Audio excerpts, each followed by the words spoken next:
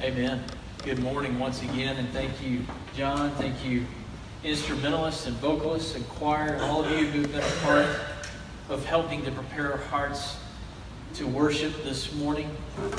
Today, we continue in our series in Mark's Gospel. We're in Mark chapter 12. We turn the page from chapter 11 into chapter 12 today. And you'll remember chapter 11 brings together the authority of Jesus and the presupposed authority of the temple leadership, the Sanhedrin, the chief priests, and the scribes, and the elders. They think they've got the religious stuff under control. They can get along just fine without Jesus. If Jesus would just come and give them everything they've ever wanted, and then they can kind of ignore His demands on their life, that would be great. And that didn't go over so well with Jesus. And so they had a debate, you'll remember last week, about the authority of Christ, and sort of that conversation is continuing. That's the context in which we encounter Mark's Gospel, chapter 12, verses 1 through 12, and a message that I've called, "This Came About from the Lord, the Vineyard and the Cornerstone." It's important to remember that salvation comes from God, it belongs to God, it points to God, right? It's not something we can produce in and of ourselves. It's God's work. And that's the lesson of the vineyard and the cornerstone. So would you hear with me God's word from Mark chapter 12, beginning in verse 1. "And he began to speak to them in parables. A man planted a vineyard and put a wall around it and dug a vat under the winepress and built a tower and rented it out to vine growers and went on a journey. At the harvest time, he sent a slave to the vine growers in order to receive some of the produce of the vineyard from the vine growers. Again, he sent them another slave, and they wounded him in the head and treated him shamefully. And he sent another, and that one they killed, and so with many others, beating some and killing others. He had one more to send." Aren't you glad the Father had one more to send? A beloved Son. He sent him last of all to them, saying, "They will respect my son." But those vine growers said to one another, "This is the heir, the one who gets the inheritance. Come, let us kill him, and the inheritance will be ours." They took him and killed him and threw him out of the vineyard. What will the owner of the vineyard do? He will come and destroy the vine growers and give the vineyard to others. Have you not even read this scripture? The stone which the builders rejected, this became the chief cornerstone. This came about from the Lord, and it is marvelous in our eyes. And they were seeking to seize him, and yet they feared the people, for they understood that he spoke the parable against them, and so they left him and went away. Would you pray with me? God, I pray in the moments that we have together this morning around your word, that your Holy Spirit who inspired this word would now illumine our lives and our minds and our hearts through it. God, that you would give us eyes to see the beautiful things in your word, that you would give us eyes to see where our lives are not yet built on Christ the cornerstone, that they are teetering and they are tottering because we have not yet built our lives on the proper foundation. I ask it in Jesus' name. Amen. To understand a parable, it is important to identify those major points of comparison. A parable is like a big metaphor, a big analogy. And so we're going to take a few moments this morning before we really get into the preaching to just kind of identify those points of comparison between the parable and spiritual reality. Okay?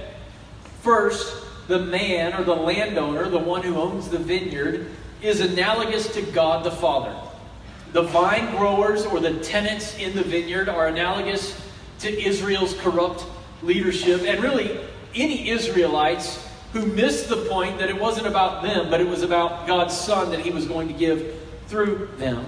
The slaves that are sent by the landowner are the many true prophets of God who were rejected by Israel and the Israelites. And then the vineyard itself is God's plan to glorify His Son and give Him a people, a real group of worshipers. It goes all the way back to God's original design in the garden. He creates a garden and He puts Adam there, and He says, well, that's not enough. I want Eve there too, and you're supposed to fill this land with worshipers. God has always wanted, since His creation, a people who would be committed and dedicated and oriented their lives around the glory of Christ, His Son. The Father so loves His Son, He wants the world to glorify His Son. That's why we enjoy singing to Him, right? That's why we enjoy times of congregational worship and of praise. This is what we were made for. We were made to enjoy and to glory in Christ the Son. And not just the Son. Verse 6 tells us about the beloved Son of the owner of the field.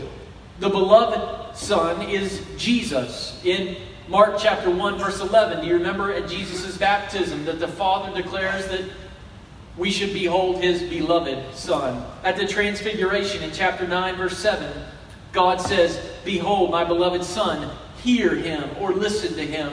The Son is the one to whom we should listen. He's the one we should pay attention to. He's the one we should glory in. And God has a vineyard representing a people and a purpose and a plan, and He expects a harvest for His beloved Son. But the leaders of the temple are withholding God's harvest. By the way, this passage reads a whole lot like Isaiah chapter 5, verses 1 through 7. You don't need to turn there now, but later today, if you'd like, take a look at Isaiah chapter 5, verse 1 through 7. God says, I had a vineyard, I had a people, and I expected to get good grapes from these people, but all I got was bad, wild grapes. I didn't get out of the harvest what I intended to get. And so with this parable, Jesus is telling a story about the rebellion of Israel's leaders and the rejection of God's Son, and yet of God's unstoppable desire to honor His beloved Son and for His Son to get a vineyard in spite of our rebellion. God will have a people who will bear fruit for His beloved Son. The story of the Israelite people is a story of a stiff-necked people and of God's unbelievable patience with them.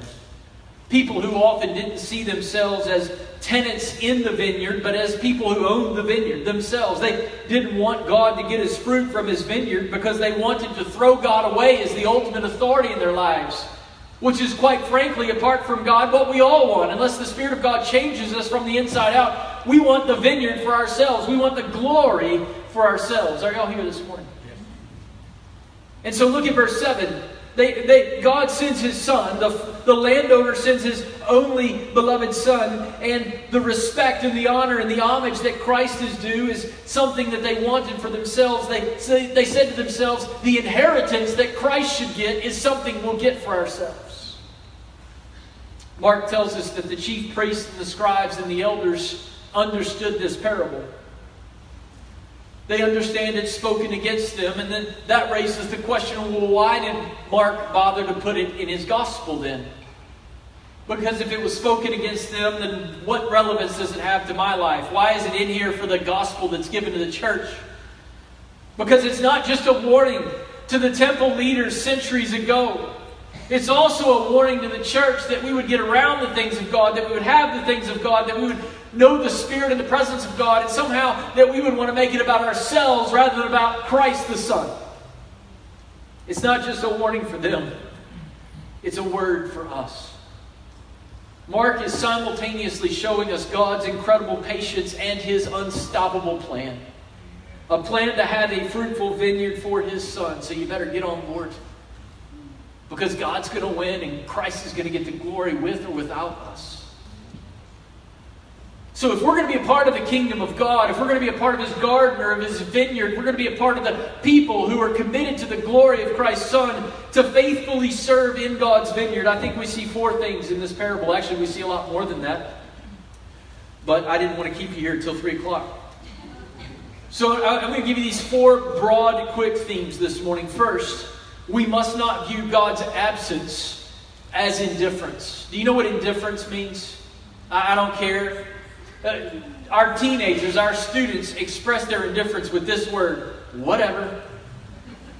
Right? Whatever.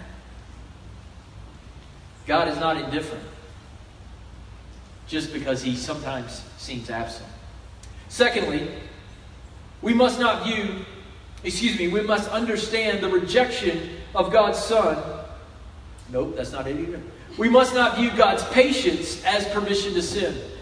Thirdly, we must understand the rejection of God's Son will not stop God's mission to glorify His Son.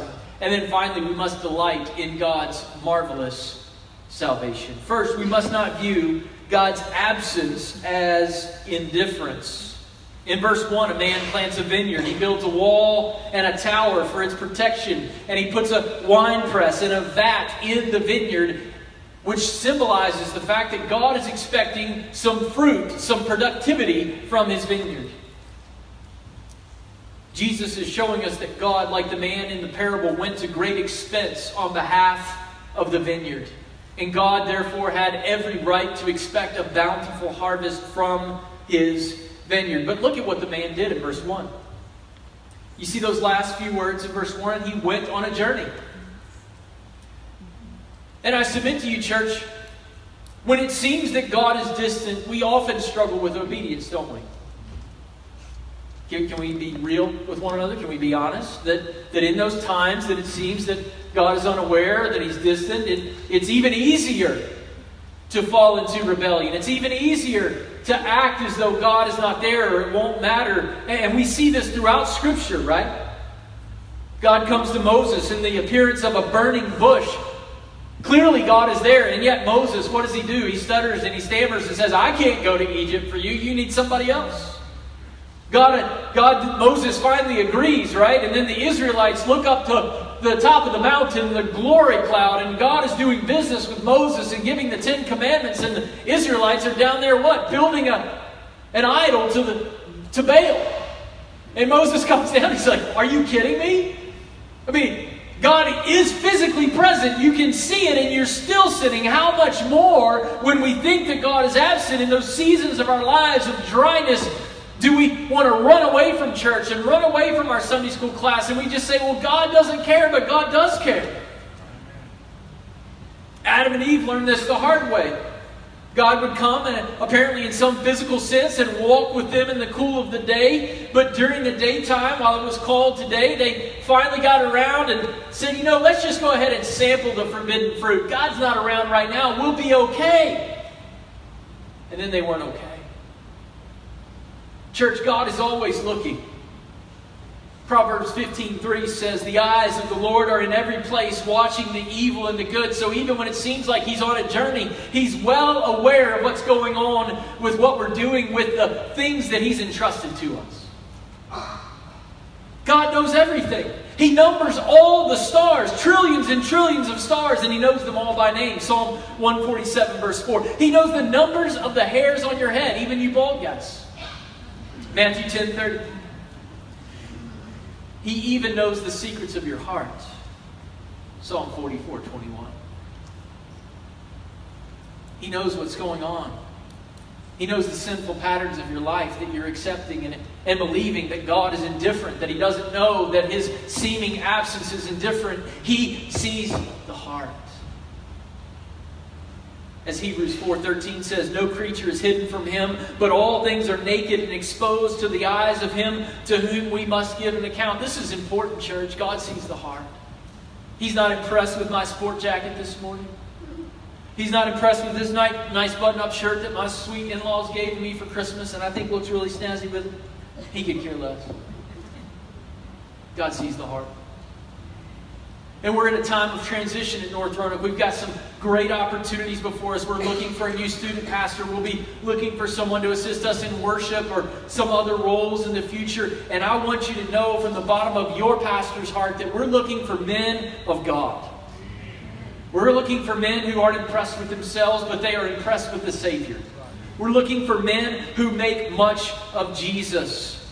We're looking for men who will live by example, who will give attention to their own hearts and encourage us to give attention to our hearts as well, and who will encourage us day after day after day after day, as long as it is called today, so that none of us will be hardened by the deceitfulness of sin. Hebrews chapter 3, verse 13. So that none of us would believe that God has somehow flown the coop and that He doesn't care. He cares and He sees. Look at verse 2. It's harvest time. And it was harvest time in Israel. The Israelites had every reason to know who Christ was. He had given them an entire Old Testament pointing the way to Jesus. And now the time has come and they reject Him. They miss Him. They don't get it. They do not receive Christ the Messiah. Did you know that God knows the seasons of your lives as well? I turned 40 in March of this year. If God gives me a normal life, I'm at that midpoint. There's no guarantee. It could be taken tomorrow. But if He gives me 80 years, I'm at the midpoint. I'm far enough along that I can look back and remember when I was 7 years old and came to saving faith in Christ. But I'm old enough that I can look forward and I can see my parents and my in-laws, and I can see others of their age who are in that transition phase between grandparenting and then beginning to run into health difficulties. I can see every phase of life laid out before me. I know what it's like to walk into a hospital room when somebody draws their last breath. I know what it's like to walk into a hospital room when somebody's just given birth. I can see it all laid out before me. And here's what God showed me this week. People live their entire lives looking to the next season. People trust in Christ when they're 7, 8, 9, 10 years old. They say, maybe when I'm a teenager, I can do something for God. I'm too young. Then they become teenagers and they say, well, I got to be popular at school, and if I actually live for Jesus at Northside or Botetourt or William Byrd or wherever it is that God has me, if I actually make a stand for Christ now, then I'll be a weirdo and I'll be a wacko and people make fun of me. I can't do it in this season of my life, but when I get to college, I'll really live for Jesus, because they have cool stuff in college. They've got Campus Crusade for Christ and groups for students, and that's when I really get on fire for Jesus. And then you go to college and you get overwhelmed and there's more temptation than you ever imagined, and then you say, well, everybody else just gave in college, so I'll give in too, and then I'll get my life right after college. And then you get into your career.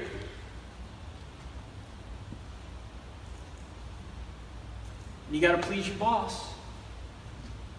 You got to put in extra time on Saturday, extra time on Sunday. He's got to know, she's got to know you're really all in on this job thing. And somewhere along the way you meet your wife or you meet your husband and you begin to build a family together, and life gets even busier than you ever imagined. I mean, my wife, who I never thought would drink coffee, she thought it was bitter and terrible and nasty. When we had our second son and I thought he was going to die from malnutrition because he couldn't keep anything down and he was keeping us awake all hours of the night, suddenly Stacy was 2 cups a day.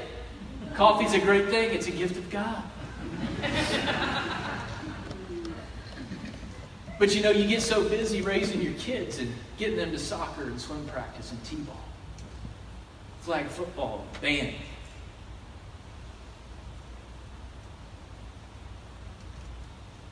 Now we're 35, 40, 45 years old. And there's that little boy, that young girl that said, maybe one day I'll have a season when I do something for God. No. Right. Well, once Junior turns 18 and he gets out of the house, then we'll have more time. Really? Time for who? Time for ourselves. We'll finally get to enjoy that beach house. Finally get to take more vacations. Finally get to do more of this, that, and the other. Then they enter the same cycle and they have grandkids and life is consumed with grandchildren, and then all of a sudden you get a diagnosis and you find yourself at Roanoke Memorial Hospital and you get news that you didn't want to get, and suddenly the whole life that you had an opportunity and you had seasons along the way to enjoy giving your life back to God as an offering of praise for the salvation that He's given to you, you missed it. You missed it all.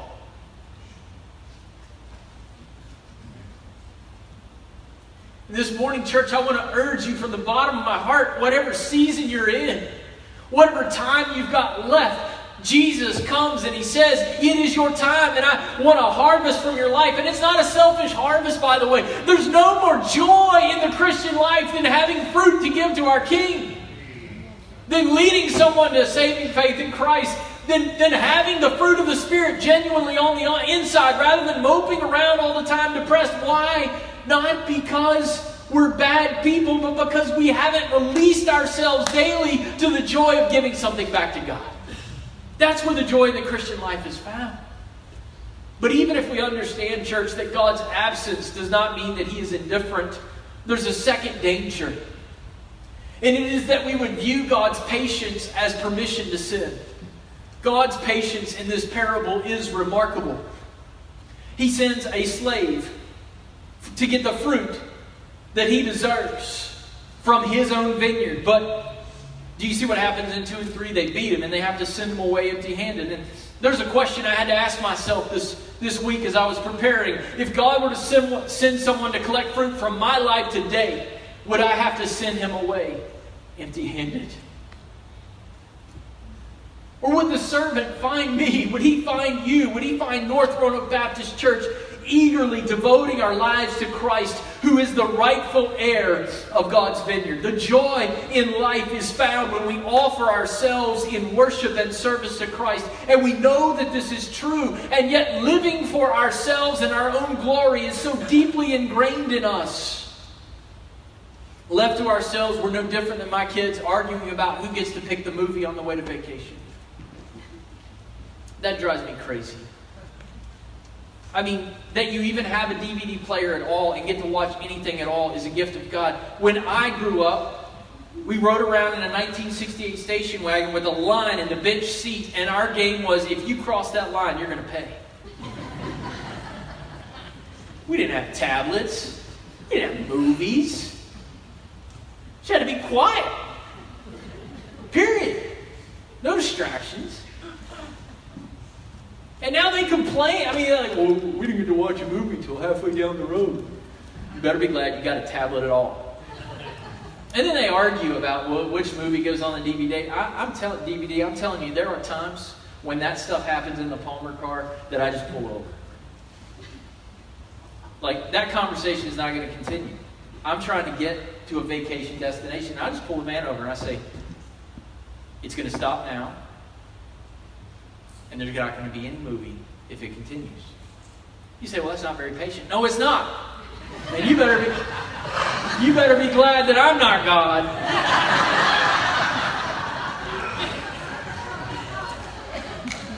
Because God is incredibly patient. I mean, look at what he does in verse 4. They just they just injured his slave and sent him back. And God's like, well, I'll send another slave. Not to destroy them, which is pulling the van over, you knuckleheads. Be quiet. He doesn't do that.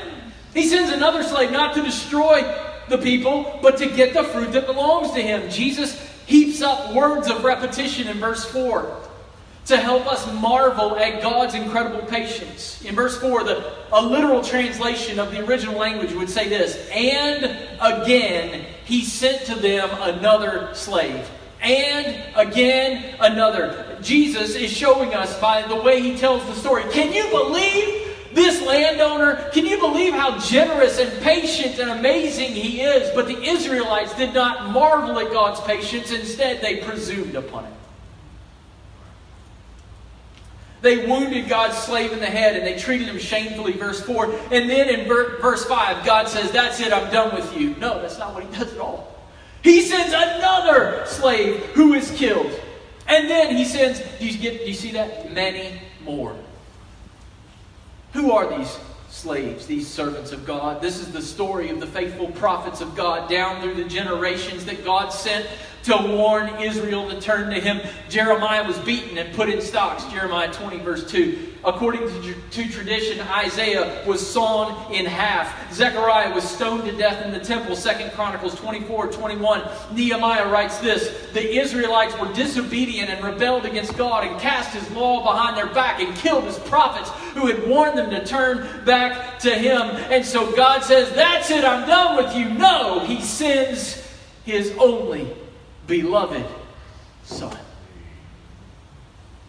God tests Abraham's faith and he says, take your son, your only son whom you love. Genesis 22 verse 2. And he says, go sacrifice him up on the mountain. And on the third day they get to the mountain and Abraham lifts up his eyes to the mountain where he's going to have to sacrifice his son. And God says, right as he draws the knife, Abraham, Abraham, don't do it. Why? Because I've got a ram for you to sacrifice in place of your son who deserves to die. Because one day I'm not going to provide a ram, I'm going to provide a lamb. And it's not going to be your only begotten Son. It's going to be my only begotten Son, because He alone will be qualified to rescue sinners all over the world from their sin. God does what even Abraham doesn't have to do. Look at that. Move that back right there. As Edwards writes, what farmer in his right mind would surrender his son to such tenants?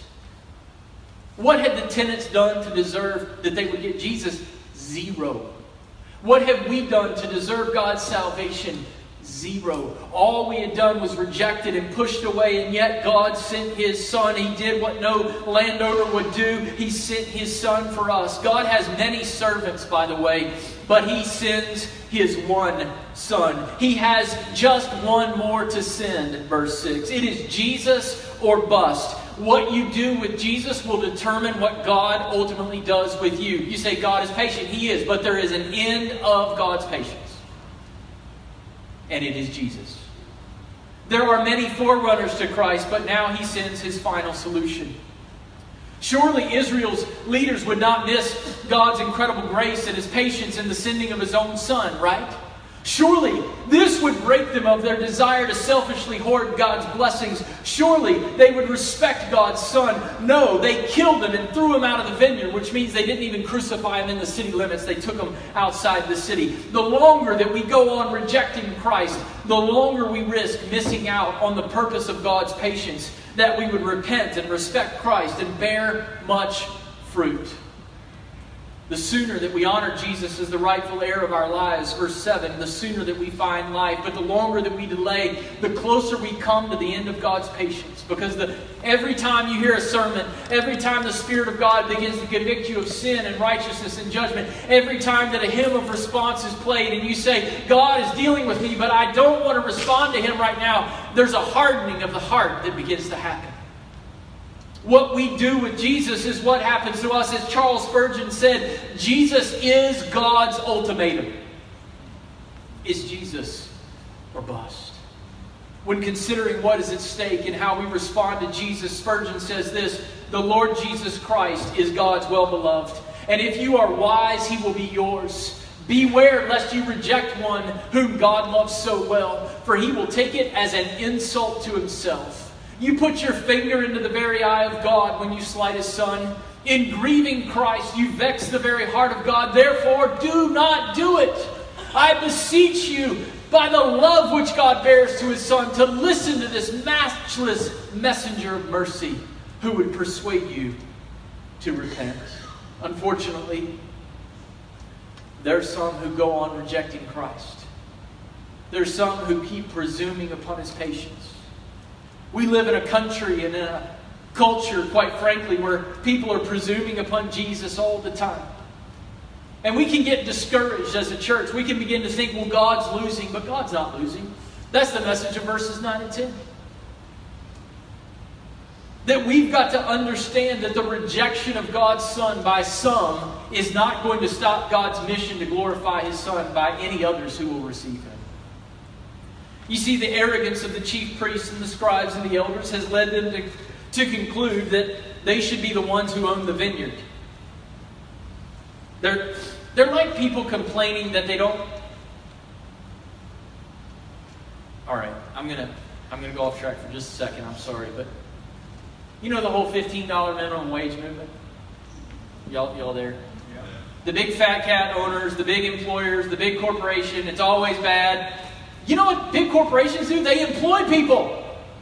They provide jobs. And I'm not here to make a political argument, but Jesus is basically saying that we're being like people who God has provided for. He's given them a vineyard, and He comes and He says, I want a harvest of your life. I've provided everything you need for that, and now you want to withhold it from me, and you're saying that God's the bad guy?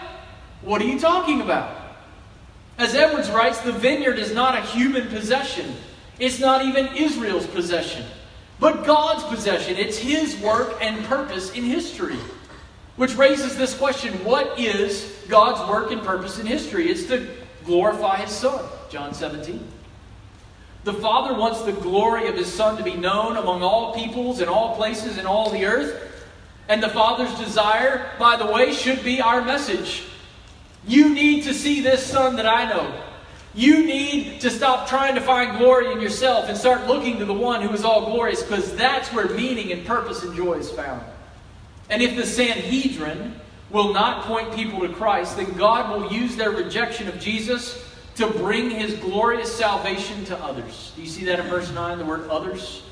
What does that mean? It means God will even bring Gentiles in. God will use anybody. He'll use that. I was in downtown Roanoke the other day, and there were two ladies dressed in full Muslim garb walking down the sidewalk.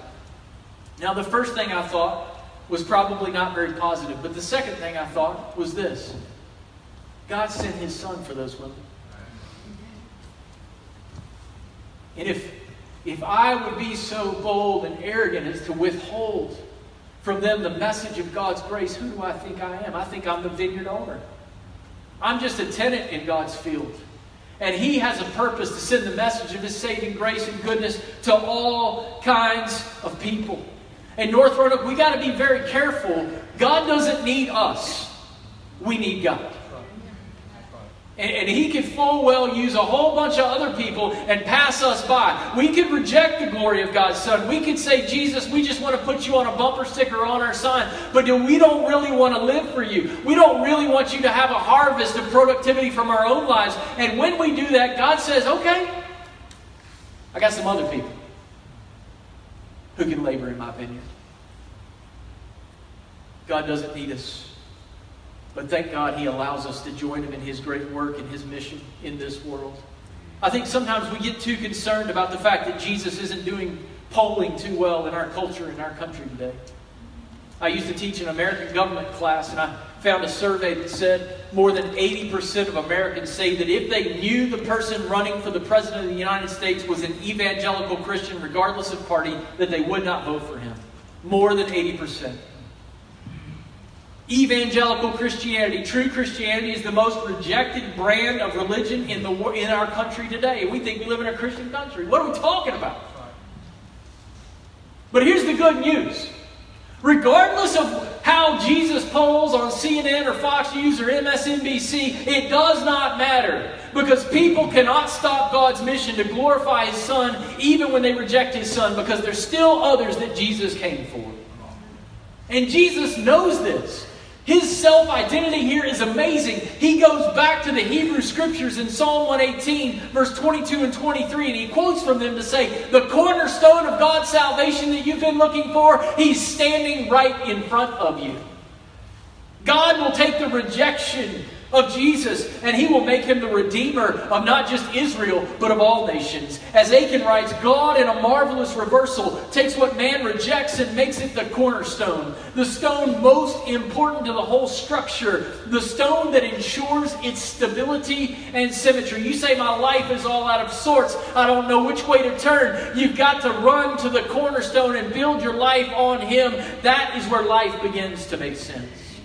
Though Jesus is cast aside by the Israelite leadership as worthless, He is the chief cornerstone. He is the one who is worthy of our praise and our energy and our attention and our affection, because He's the only stone we can build our lives on. And by the way, He is also the only stone that God builds His true church on. Did you know that Jesus doesn't build true churches on a love for familiar faces? Well, I know all those people there. And these new people I don't know very well. What am I going to do about that? Jesus didn't build His church on a love for familiar faces. He didn't build His church on the fact that your family's been there for 40 years. Did you know Jesus doesn't build His true church on a love for country music or even a love for country? He doesn't build His true church on a love for a particular ministry or a popular pastor. The true church of God is built upon Christ, the solid rock, the cornerstone. The true church of God is built upon preaching and singing and fellowship and serving and going that are all about Him and for Him and by Him, because we are overwhelmingly grateful to have been included in God's vineyard in the first place. Jesus is the only foundation that never fails, church. Even the rejection of Jesus will not have the final say. His rejection is just going to make him even more glorious. Though we at first rejected him, he turns our rejection into his resurrection and offers himself as the cornerstone of our lives and our marriages and our church and of any who will come to him. And when we consider, do you ever think about what you deserve? You ever just sit there and think, God, why? Why? Me? And when you do, does it not overwhelm you with great gratitude for the fact that Christ is yours and you are Christ? Christ alone, cornerstone. Weak made strong in the Savior's love. Which brings us to the application of this sermon this morning. If all of that is true, then we must delight in God's marvelous salvation through His Son. If there's a weakness in my preaching that I'm aware of, I'm sure there are many weaknesses, but one of them is you might come away and say, well, I'm not sure how to apply that in my life today. He teaches a little too much. What I try to do in each of my points, you'll notice, is I try to say, we must do this. What is the implication of the text? So if you go back over your sermon notes from the last 3 years, you'll see most of the points are, we must ABC. We must ABC. I try to design it as applicational from the top. But by default, I'm a teacher. But if there's one point of application this morning, it's this. We've got to delight in God's marvelous salvation through His Son. And I think this is where the church has lost it a little bit. Everybody, we're tired, we're sleepy, we're grumpy, we're depressed. Have you remembered what God did for you? Amen. Right. When you woke up this morning, did you remember that you were fast bound in sin and nature's night and headed for a dark, abysmal eternity? And God sent a bunch of messengers. He sent preachers. He sent devotions. He sent all this stuff. But ultimately, He sent His Son for you. Are y'all here? Are you excited to be here? Are you grateful for what God has done for you through Christ? Because the one that was rejected has become the basis of my acceptance. The one that the world wrote off as a lunatic is now lauded as the living Lord Jesus Christ. The one who was crucified is the cornerstone. How is this possible? How can the rejected and beaten and mocked and crucified Son be the glorious foundation of life and life everlasting? Verse 11, this came about from the Lord. God did it. And how did He do it? He raised His Son to rescue sinners. He raised Him up on the third day. His justice was poured out on His Son, and His love went out to sinners that they might be transformed from self-serving people into people who love the living Lord Jesus Christ. He gave us gratitude in the place of our guilt. And what the Lord has done in glorifying His Son and making a way of hope for us, look at verse 11. It is marvelous in our eyes. Now, I don't know about you, but I don't use the word marvelous very much. It's just marvelous. Well, I mean, what does that even mean?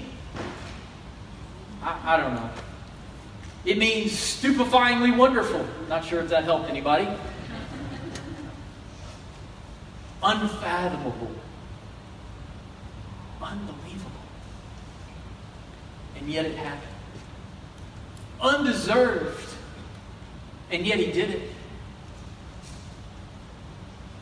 The next verse in Psalm 118 is, we heard earlier this morning.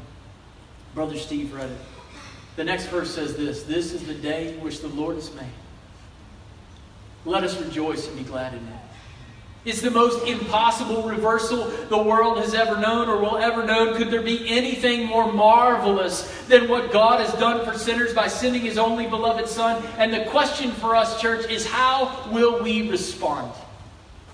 If you're one of those this morning who's been taking advantage of God's patience and thinking that He's absent, I want to urge you this morning to come and bow the knee of your life and surrender to the living Lord Jesus Christ. And then you're going to look up and find that there's nothing like taking great delight in the Lord Jesus Christ. But there's some of you here this morning, you've been in a funk.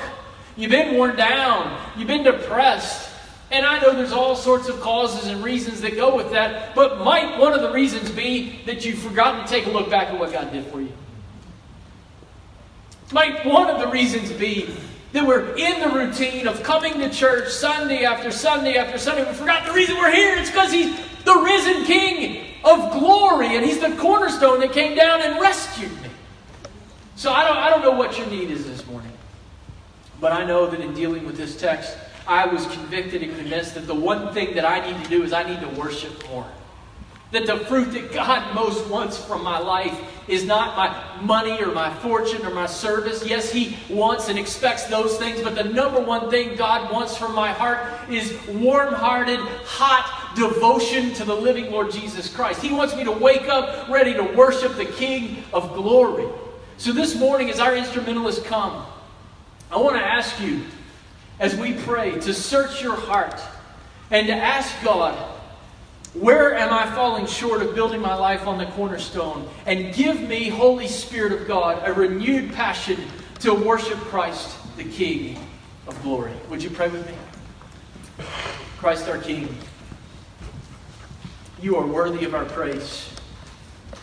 And Lord, for the student or the senior adult who's here and says, in this season of my life, I'm not being fruitful, and I want to be fruitful in the kingdom of God, I ask that You would give them liberty to come and to do business with You. God, for the one who's been hanging on and saying, I want the vineyard for myself, I don't want to give glory to Christ, today that You would break them of their selfishness and let them look to Jesus the Savior. And God, corporately, congregationally as a church, God, I pray that as we sing this song, that you would blow the lid off this place, God, as we think about how much You've loved us. God, how You were patient and long-suffering and You sent Your Son for us. We didn't deserve Your love, and yet You've loved us, and so we want to return Your love for us by loving Your Son well as we sing. In Jesus' name, amen.